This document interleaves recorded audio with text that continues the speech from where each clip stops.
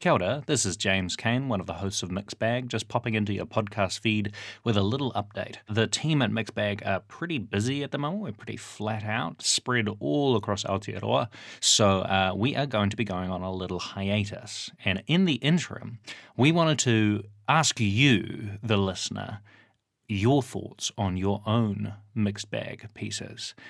We are encouraging listeners to send in a short audio review of a Mixed Bag that you've seen. It can be something recent that you've watched. It can be one of the kind of classic Mixed Bags that you've always kind of thought about. This does not rule you out of doing a whole episode out of doing that Mixed Bag. It might just be a little taster, and then we'll get you on the pod to talk about it in full detail. So if you are interested in doing that, you can send your audio file to mixedbagcontact@gmail.com, or you can hit us up in our DMs in one of the Mixed Bag socials. To give you a taste of what this might sound like, we are going to play in its entirety, which it's never been played in its entirety before, Amy Sullivan's audio clip review of Sister Act 2, and you will hear the passion and enjoyment that she gets from this classic Mixed Bag. Check it out, and we'll see you when we get back, which will probably be around the month of May. Ka kite. Okay, so I have a lot of feelings on Sister Act 2, but I will just kind of go through some of the main pointers that I love about Sister Act 2. It's sort of part of this making rich kids mad recipe trope that we see in film a lot of the time. You can see that in Bring It On, All or Nothing, the best of all the Bring It On films, in my opinion. Cool Runnings, Step Up, this kind of underdog taking over the rich kids at what they're good at. But the reason this trope is recycled so much is because everyone loves it. Everyone loves an underdog. And that's why we see it so much and so commonly in these films. I can't talk about Sister Act 2 without talking about when they pull their robes off. It is phenomenal. It's classic movie magic moment. Tom is very upset by the logistics in films not working and there being a lack of them. Where is the rehearsal time? Also seen in all of the Pitch Perfect films. Where's the rehearsal time when you're having a hostage crisis? But it's just perfection when they pull off their robes. It's just great. I mean, Lizzo recreated it. It's just such a feel. Every time I watch it, it's just such a feel-good moment of them all pulling off their robes. It's great. The real star of the film is Lauryn Hill. She is 17 in this. She is 17 in this film, which is just blows me away. Her acting is sublime. Her voice is ridiculous. There's a duet in it of His Eyes on the Sparrow, and every time I get it, I just get the biggest goosebumps ever. Chills.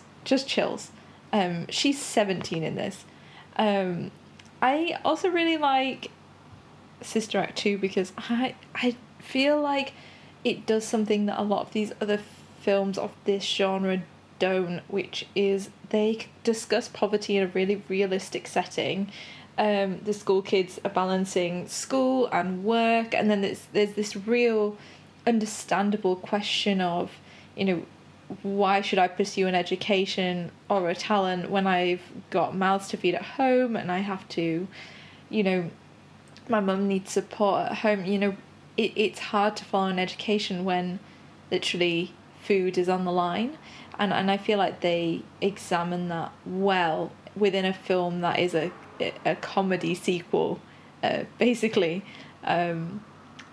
They have a really diverse cast showing that poverty is non-discriminative, really. It exists in every race. There are Latino school children, there are white school children, there are black school children, there are Asian school children. There's everyone within this classroom, which I think is really important, showing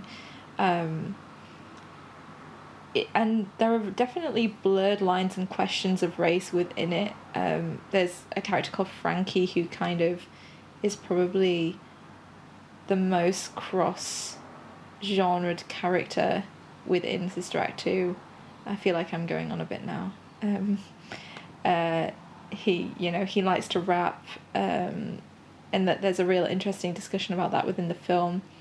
Although Lauryn Hill is in it and her voice is amazing, everyone gets the chance to shine when Amal sings "Oh Happy Day." That is, I think that's one of the classic scenes from the film that everyone remembers a lot. And there's a real friendship between the school kids, and again, in a lot of these films, I feel like they are pitted against one another, whether that's due to race or due to, if they're the jock or the nerd. So this friendship between the school kids is really quite nice to see and quite refreshing. The soundtrack is banging. It goes across secular music, gospel music, 1990s hip-hop flawlessly, and it's just executed so well. These are probably 10% of my feelings on the film Sister Act 2, Back in the Habit. Thank you very much. I hope that was helpful and enjoyable. You like those flicks? Come get your fix in a podcast called Mixed Bag.